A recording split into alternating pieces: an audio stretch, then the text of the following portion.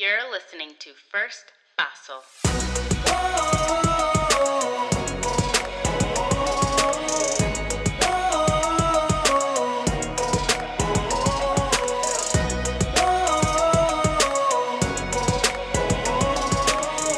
Because sometimes you simply need someone to help you take that first paso. Hello and welcome to First Paso, a show where we learn together how to take that first paso toward becoming the best versions of ourselves. My name is Candace Olushala, and today's special guest is a friend of my older brother's, and he connected us. We actually met through Clubhouse, and I keep telling y'all need to get on Clubhouse because you meet a lot of people there that are pretty cool. So get on that, okay? And so we connected through Clubhouse, through my brother, and she's pretty cool from what I've heard. And, you know, she's done work in Kenya and Zambia with sexual violence. So I'm actually really excited to hear her first Paso experience and share that with you guys. So without further ado, please welcome Nicole Lim. Hey girl, how you doing? Hello. So good to finally connect and all on your podcast as well. Yes, I'm so glad you could be on here because Kevin has talked highly of you. So I'm honored to meet you and, you know, in video because, you know, pandemic life. It'll be in the flesh one day. Yes. And, you know, just to connect with you and hear a lot about you. So how have you been? How has it been during the pandemic for you? What are you up to these days? Yeah, I mean, these days it just looks like transitioning from my bed to the desk to Zoom calls to running errands for family to more Zoom calls to emergencies in the middle of the night because I work on East Africa time. So it's just a slew of multiple things. Yeah. So I'm working morning and evenings, but also just trying to figure out a better rhythm because we've been in this pandemic for over a year now. And our team is really feeling the weight of not knowing, right? The weight of uncertainty, the weight of government mandates that are ill-informed and lack of health education and awareness to our communities also is creating just a surge of anxiety. And so leading in that for over a year has caused a lot of tension for all of us. So we've seen a need to just unify now more than ever. And that's just really my goal is like, well, we can't control our governments, we can't control this pandemic, but we can nurture our relationships even when we're not together. I love that. I love that. That's really a positive outlook to kind of flip everything that we've gone through and see a brighter light to things and how we can move forward and progress together. So that's really cool. Yeah, and notice what we can control because there's so much that we can't, right? That's true. That is true. And I think it gives us a little bit less anxiety to realize that there are things that we still have control of versus looking at all the things that we don't. So that's actually very calming after such an anxiety provoking 2020 and part of 2021 too. Right. Yeah. So tell us a little bit about yourself. What do you do? What are your, what are your highlights of life for you? Yeah, so I am a recent author sharing experiences of leadership and changing my career over the past 10 years from moving from filmmaker to a nonprofit director. Over 10 years ago, I started an organization in Kenya and Zambia equipping survivors of sexual violence in leadership. And so I've been doing that work for the past 11 years now, learning from communities of survivors and establishing ways to uplift and platform their vision, their voice, and their leadership to create a better world. And that's what I do. I do a lot of speaking, preaching, podcasting, even around themes of my book. To hopefully bring a new type of leadership paradigm to organizations, churches, academic institutions, to kind of flip the script and to consider a more bottom-up approach to the way international development work is being taught and being implemented. So that's part of my passion. I like that. That's amazing.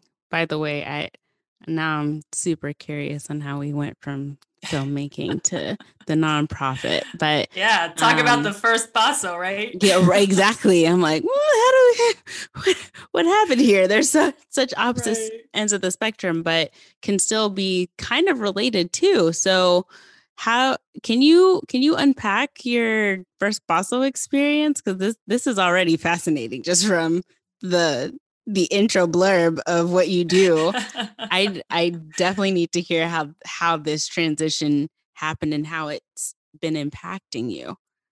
Yeah, well, I mean, I love that your podcast is called The First Basso, because it's like, well, what was the first basso actually? Because everything evolves and there's multiple steps to even get to that first basso. And also there are many steps leading after that become new steps every time, right? And so everything is a first step, actually, in my experience, because the world is evolving just as we as humans are evolving. And so with that evolution, everything's new.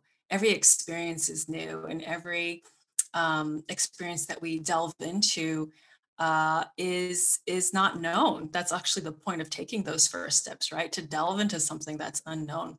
So I'm even trying to think what would be considered that first step.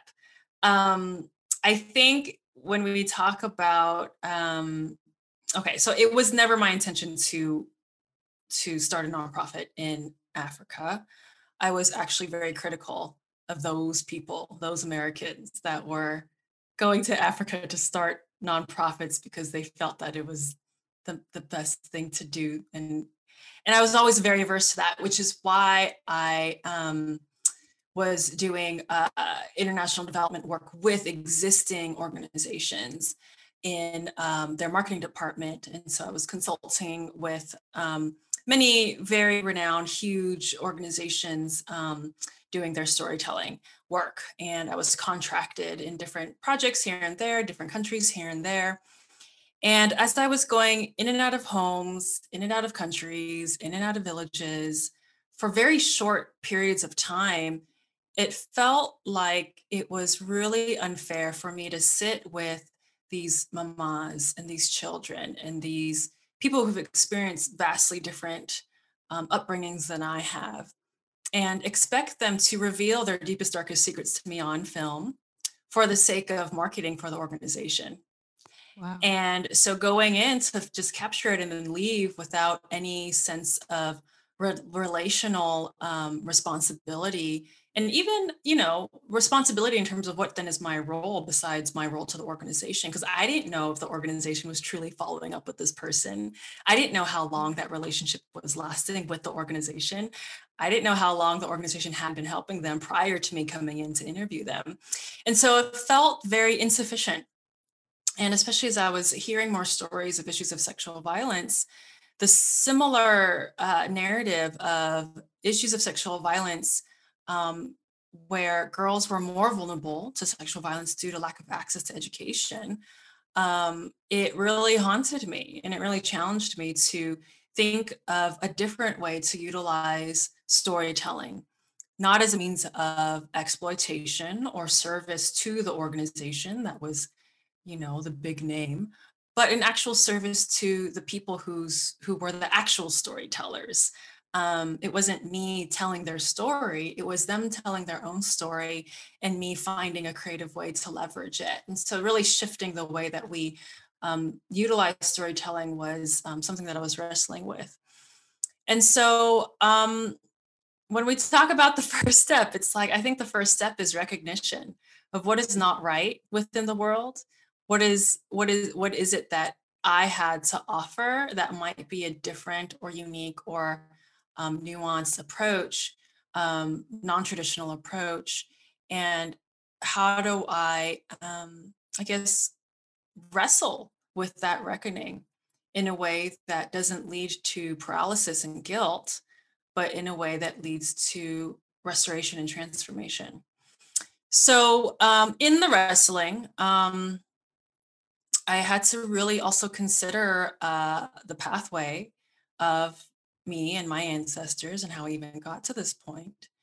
And in recognizing how both grandparents on both sides of my family fled communism and war, and famine to build a better life for their children.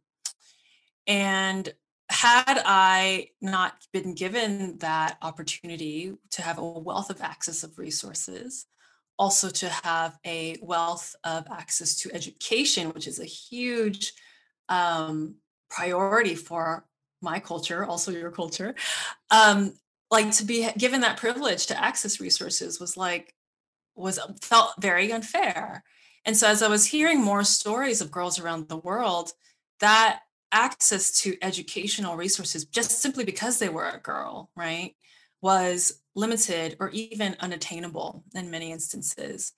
And so when I was reflecting on my own history, I'm like, why was I so lucky to finish high school, to finish college, to not have to fight to pursue whatever vocation I wanted, to be given the blessing from my parents to even go the creative route, right? A lot of families in our cultures expect us to become the doctors and lawyers and acupuncturists and business people, move up in the world, so that your family never has to suffer from poverty again. At the same time, where does that leave room for creativity and the arts and different ways and different perspectives of pursuing vocation?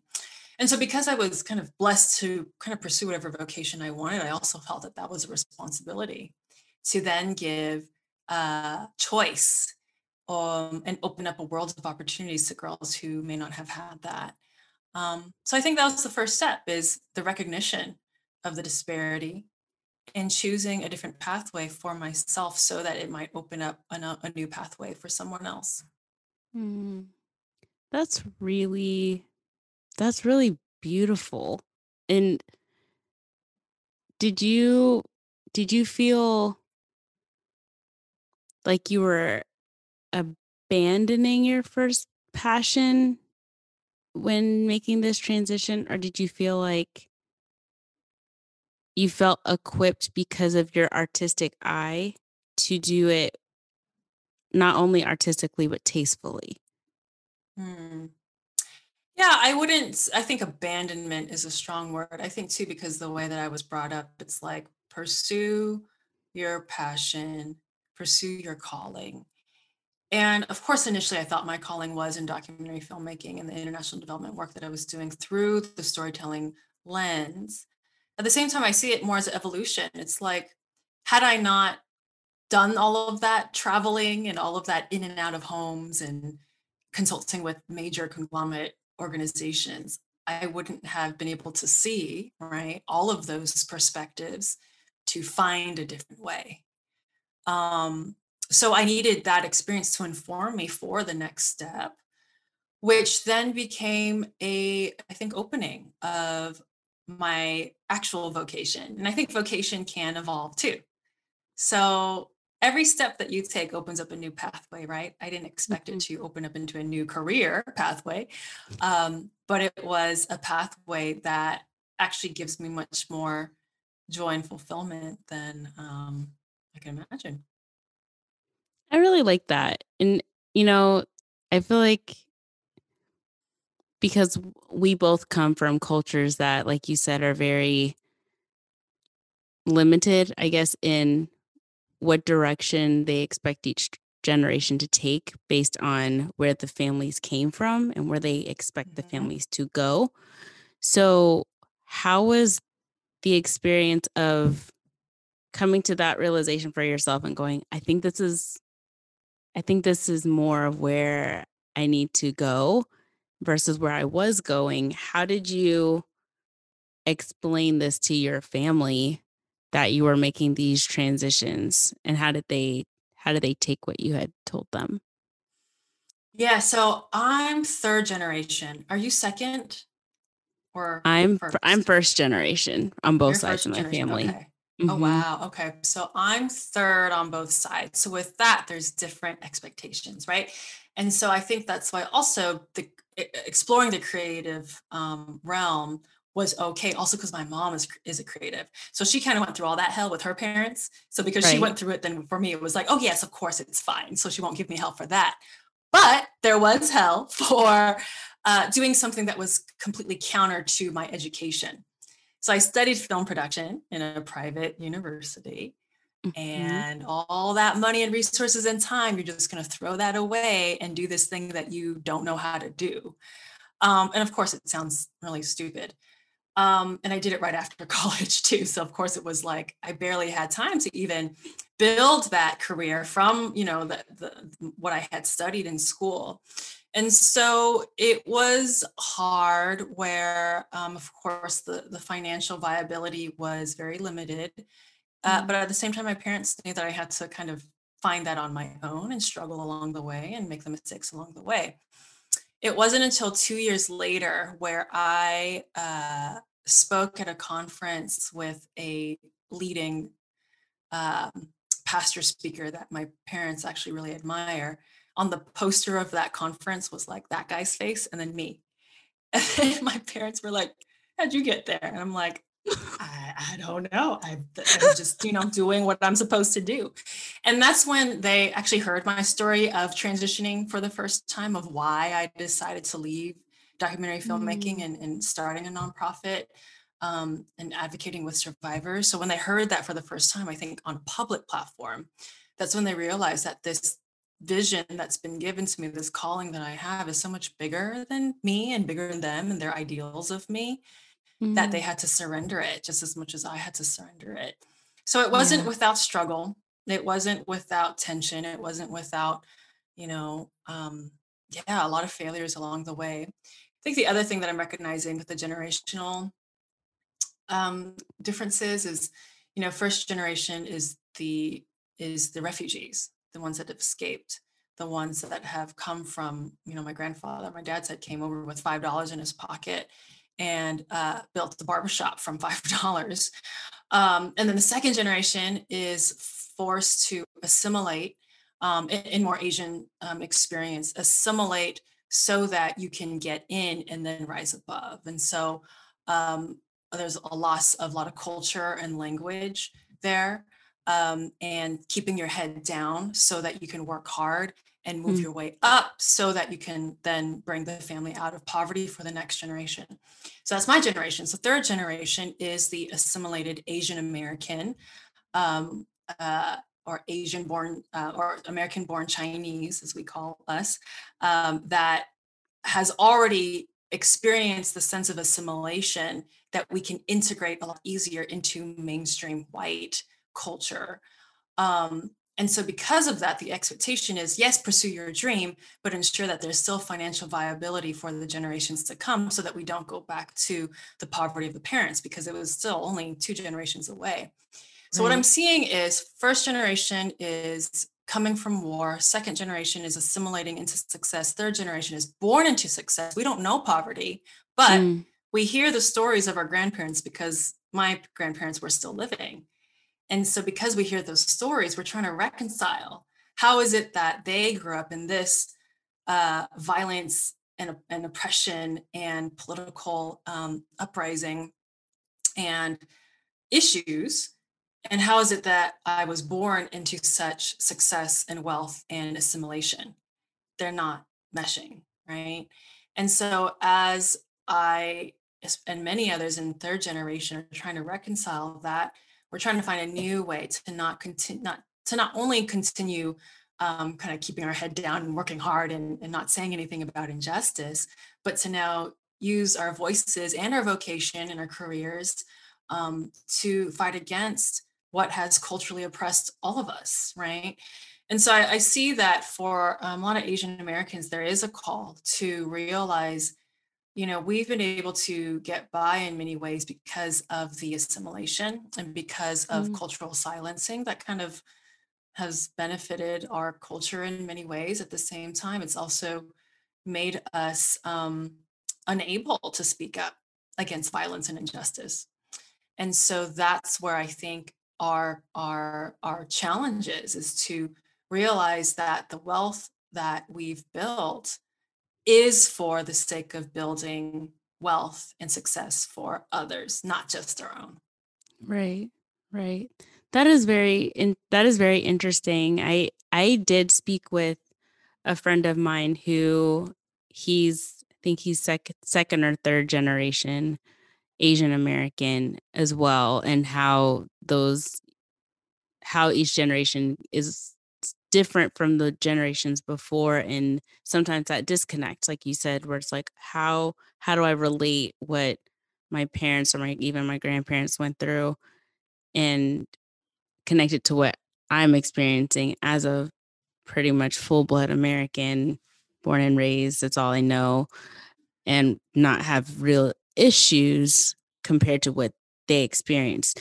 Have you connected the stories that you're learning with these girls in Kenya and Zambia and what you've heard your ancestors go through with how you are able to how you're able to look at the lens of even what's happening with um, AAPI brutality here in America? Are you do you feel like you have a voice in those things because of what you're working in now and understanding that people are often abused, even, in our country, outside of our country, but then also seeing the hardships from your grandparents and, and at least hearing their story?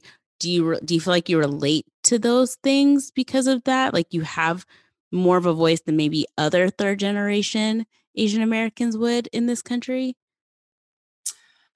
I think every experience is so unique, right? And so the experiences that I carry are definitely the ones of my ancestors, together with the international community of Kenyans and Zambians who have informed the way that I see the world.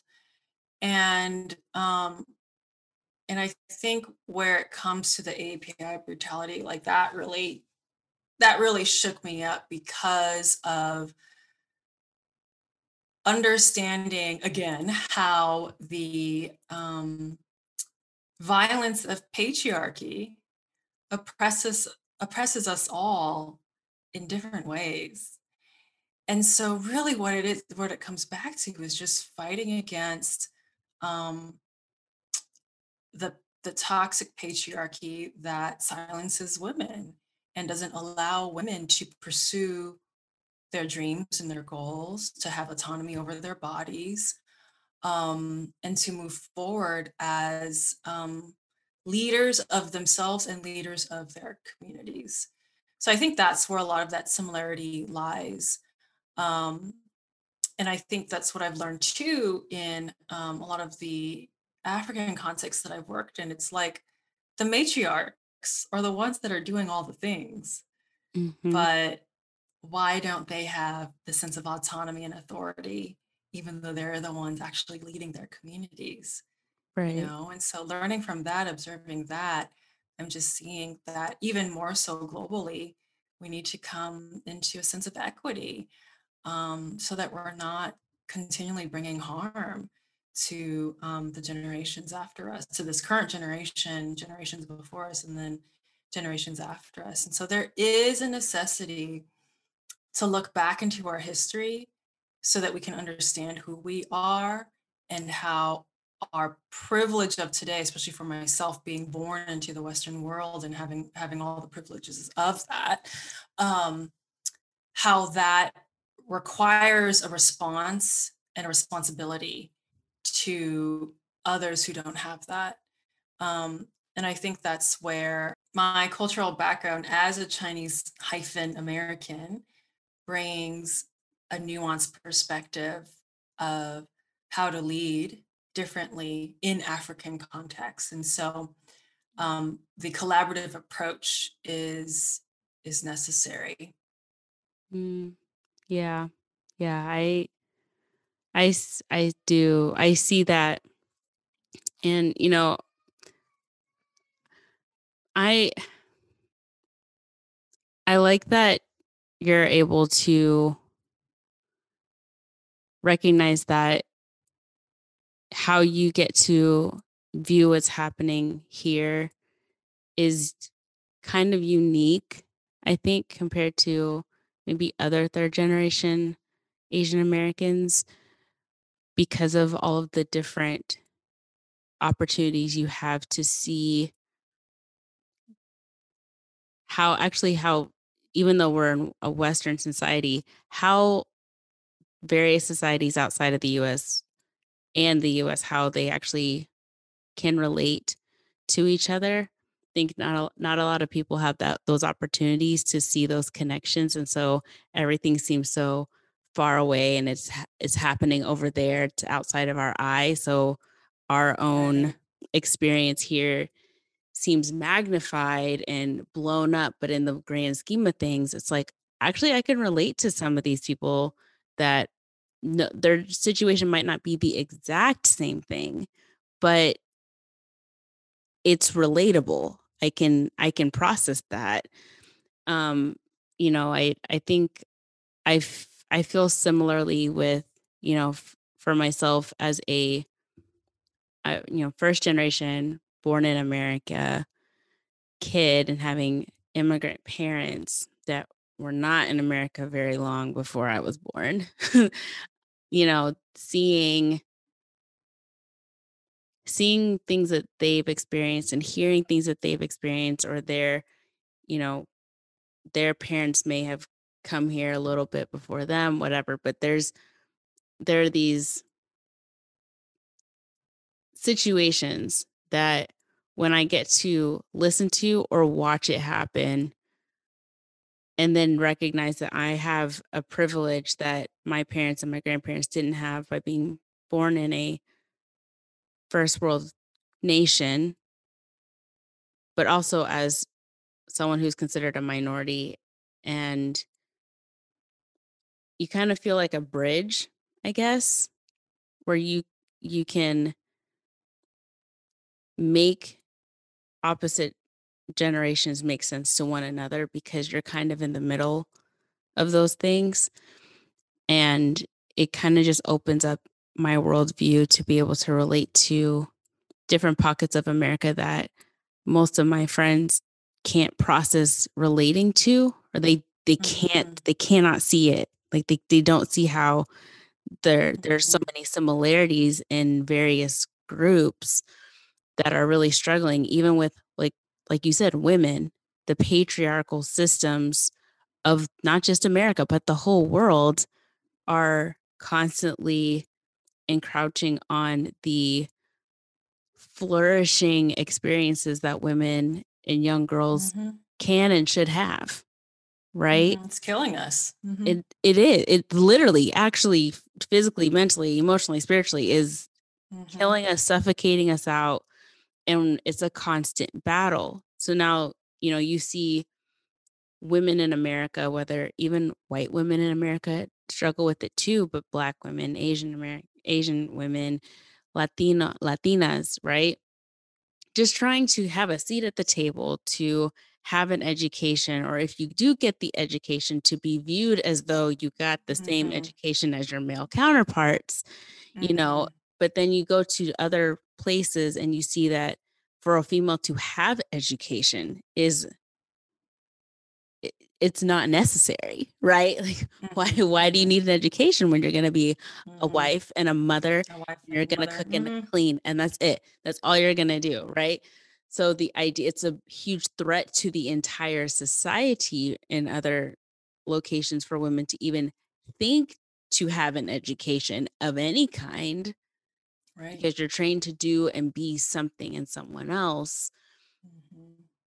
We might not have that extreme in America. We do in some pockets, and some people don't realize this, but we do, because cultures from all over the world are here. So people bring their mentalities And here with religious them. religious cultures too, yeah. Exactly. We have so many different religious groups that come in our tossed salad of America, and people there's this idea that when people come to the States that they just adopt this American way, which it's hard to say if there is an American way, because it's a conglomeration of so many different things and people and experiences and cultures and religions and beliefs. And it's just this bag of just stuff, right?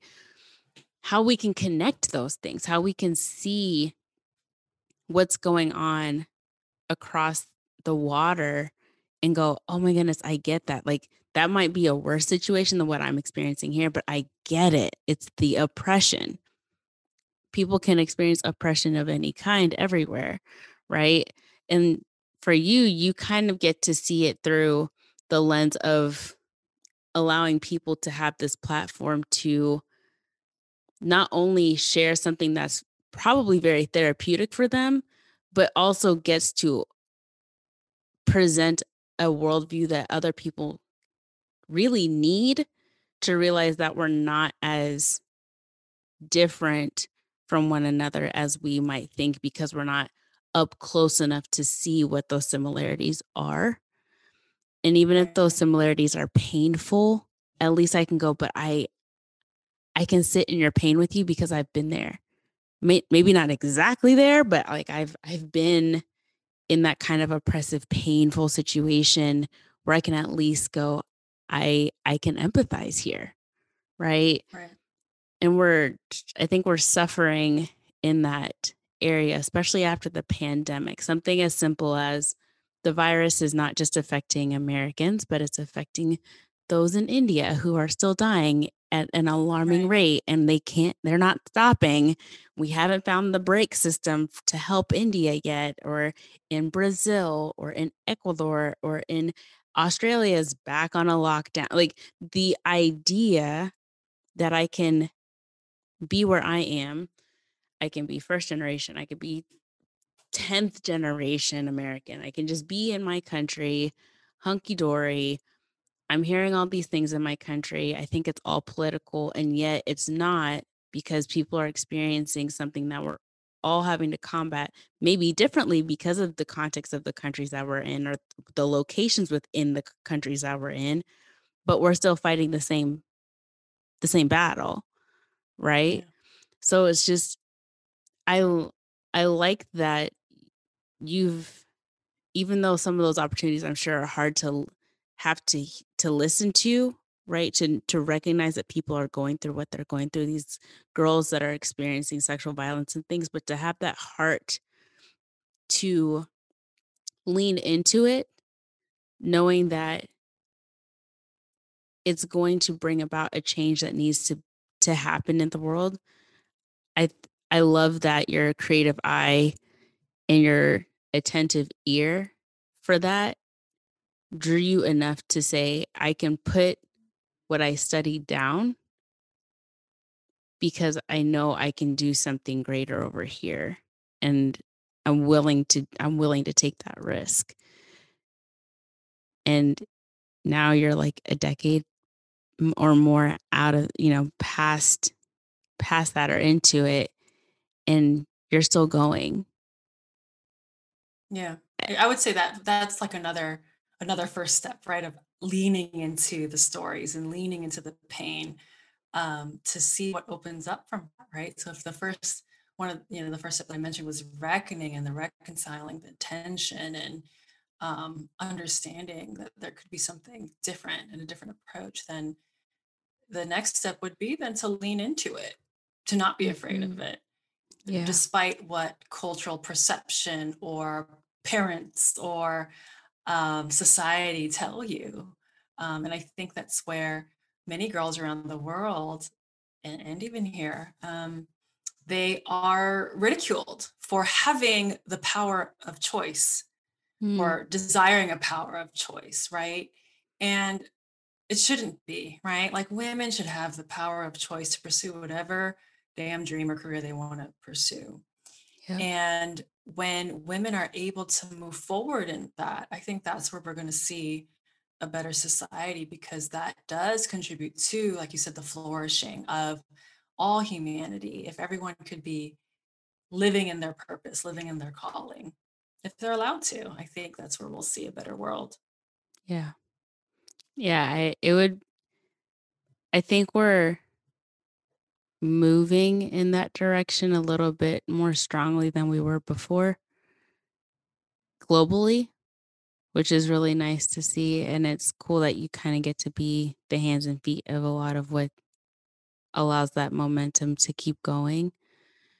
Do you find that some days it is harder than you would have expected. And do you ever regret having stepped away from film and doing documentaries, or does do those hard days just give you more desire to keep going? Mm. So to your second question of do I regret transitioning careers or do I miss anything about film? No. So my dream in college was to work for National Geographic, of course, who's every photographer's dream is to work for Nat Geo. So that was part of my goal of expanding my portfolio and having a diverse portfolio so that I could eventually apply to Nat Geo. And now if I were given that job, I would not want it because it doesn't allow me to actually see the transformation that takes place in my work. Mm, Because I would be doing the same thing that I felt was unfair, going in and out of homes, in and out of places, traveling here and there. I would be so exhausted in a different way. I think more physically exhausted, and also emotionally unsettled, knowing that it is unfair to just go in and capture a story and then leave. I think the leaving is privilege. And in a lot of the survivors that I've met, especially when we were just starting, they expected me to leave, as many American organizations do. They come in right. for a couple months, couple years, get them through one set of their education and leave right after, because we fund high school, the associate's degree, and the bachelor's degree. So there's Wow. 3 tiers that our girls can go through, and that's rare, especially higher level ed scholarships is very rare. And so because I was trying to build this long-term relationship, it took a lot of time to build the trust so that the community trusted me. I learned more about the cultural context of the community so that we can build this organization together and move forward in the long term. That's everything for me. Seeing the decade of relationships formed, lives completely moving from being unable to speak up and say your name to now speaking on public platforms. I've even had 2 of my alumni speak on UN affiliated platforms and even virtual platforms in front of thousands of people. It's like they weren't like this in high school, but to see that transition happen for them is everything. Mm, And I think, I believe in my experience that for every passion, like passion, right? When you think of passion, um, the root of the word is actually suffering. mm, Passion is suffering, yeah. and it goes together. You cannot pursue your passion or your calling without suffering, Mm, unfortunately. And yeah. the suffering, actually, what I've learned, and I wrote about this in my book, the suffering begets more love. So when you suffer alongside of a suffering humanity, um, the the shared suffering is what moves us forward to relating to each other better in our common humanity that suffers, and in a common solution to alleviate it. And that's where I Mm, think love is formed, in pursuing health and wellness and healing with the suffering humanity. Healing happens, yes, individually, but it also happens in community.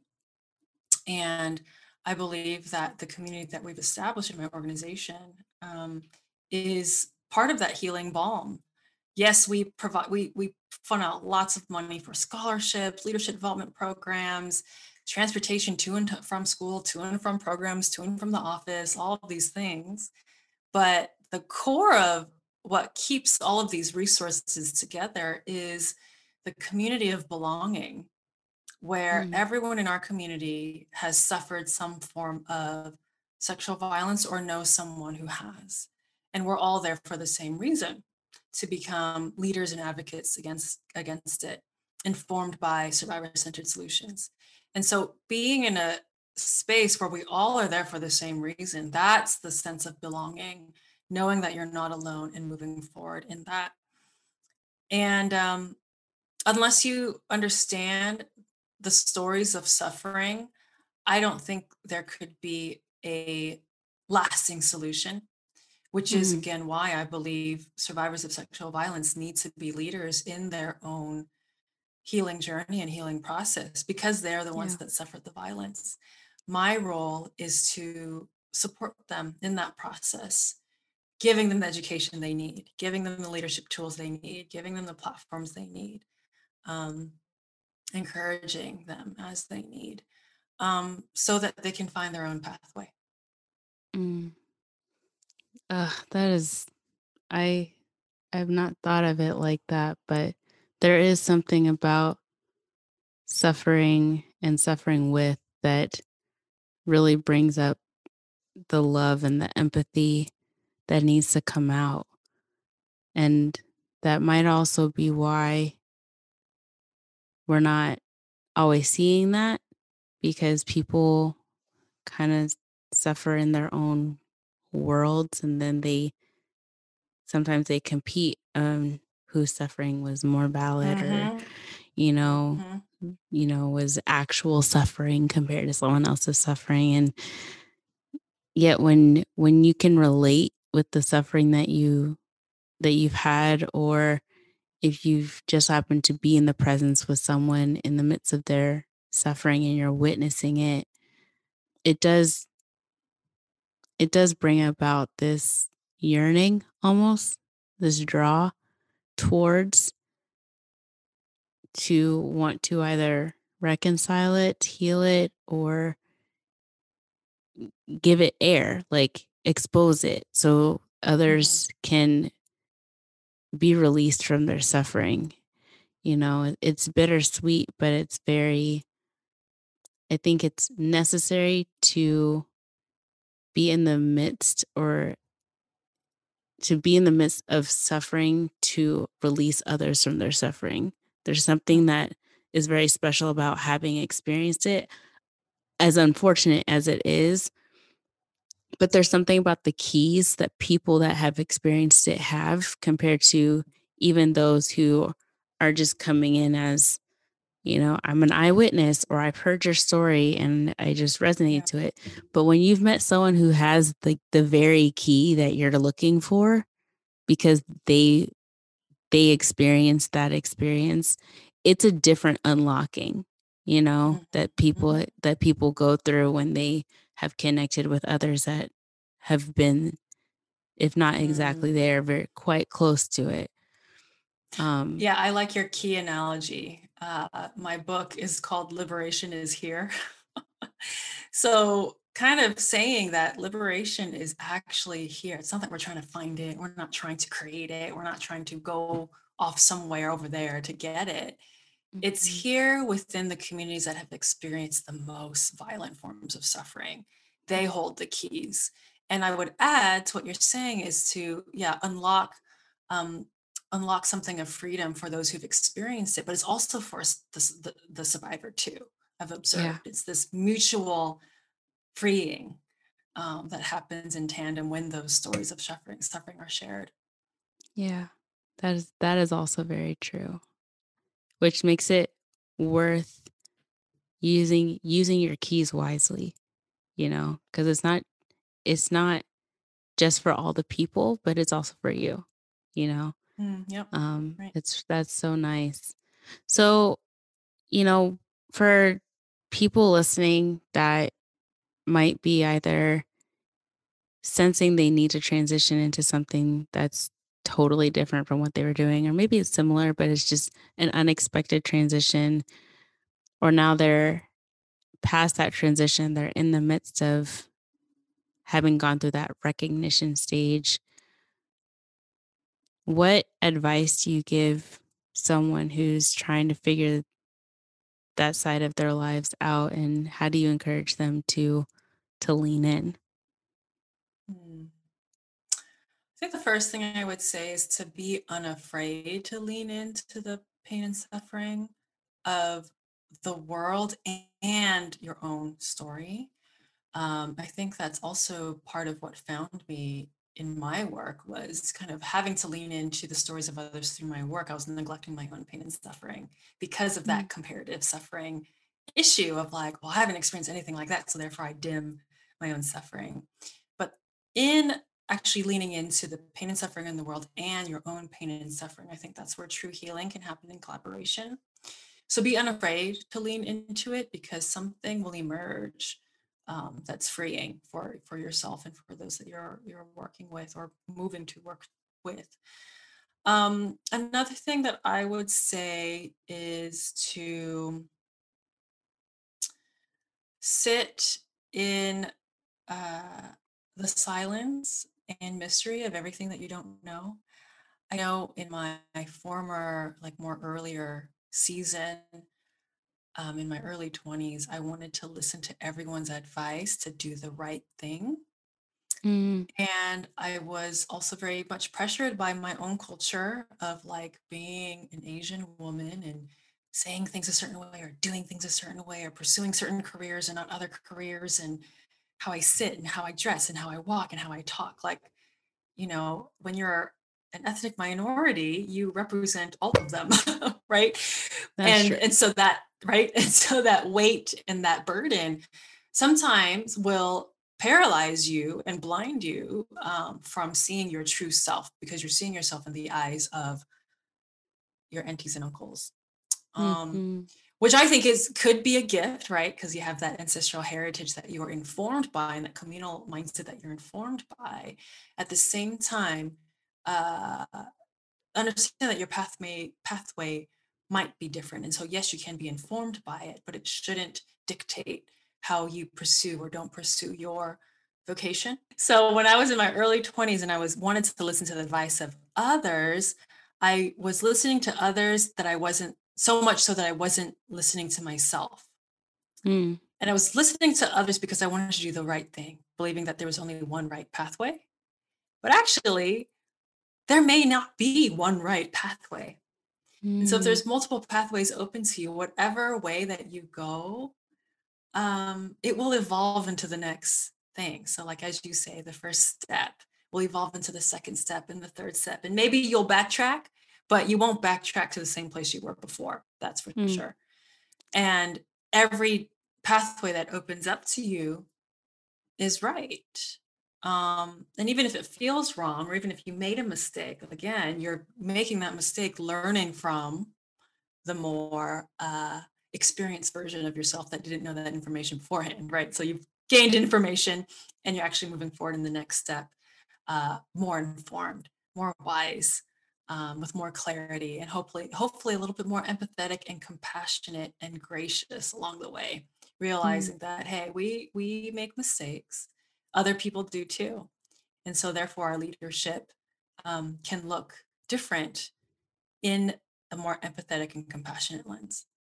Mm. So with that, I would say always lead with empathy and compassion, Yeah. for the sake of others, knowing that the liberation of others is also your liberation. And so moving away from the American Western idealism of personal success and personal wealth and independent thinking. It doesn't work that way. It doesn't. You will die alone and rich, or Mm-hmm. alone with, with all the accolades, but no sense of community. And so, Mm. what I've come to find is that liberation in tandem means um, ensuring that whatever career that you pursue, or whatever vocation that you're pursuing, is for the sake of someone else. Yeah. I think that's where purpose is found. It's Mhm. hard to find purpose and it be for you. I don't think you can have purpose and it be just for yourself. Mm. Purpose by default is for others, Mhm. you know? And so being able to go on that journey of, like you said, recognizing that your pain and suffering is not invalidated because others have had different or more egregious pain and suffering than you. But that being able to recognize what that is within yourself, go on that healing journey and liberation journey for you. And that might be in being in community with others who have suffered, and Mhm. doing that journey together, maybe not by yourself, but reaching that moment, I think allows us to be able to better see clearly what that purpose is to go out and do for others with all the keys that we have to unlock so many shut doors in the Mhm. world that are just waiting for that key to unlock it, you know?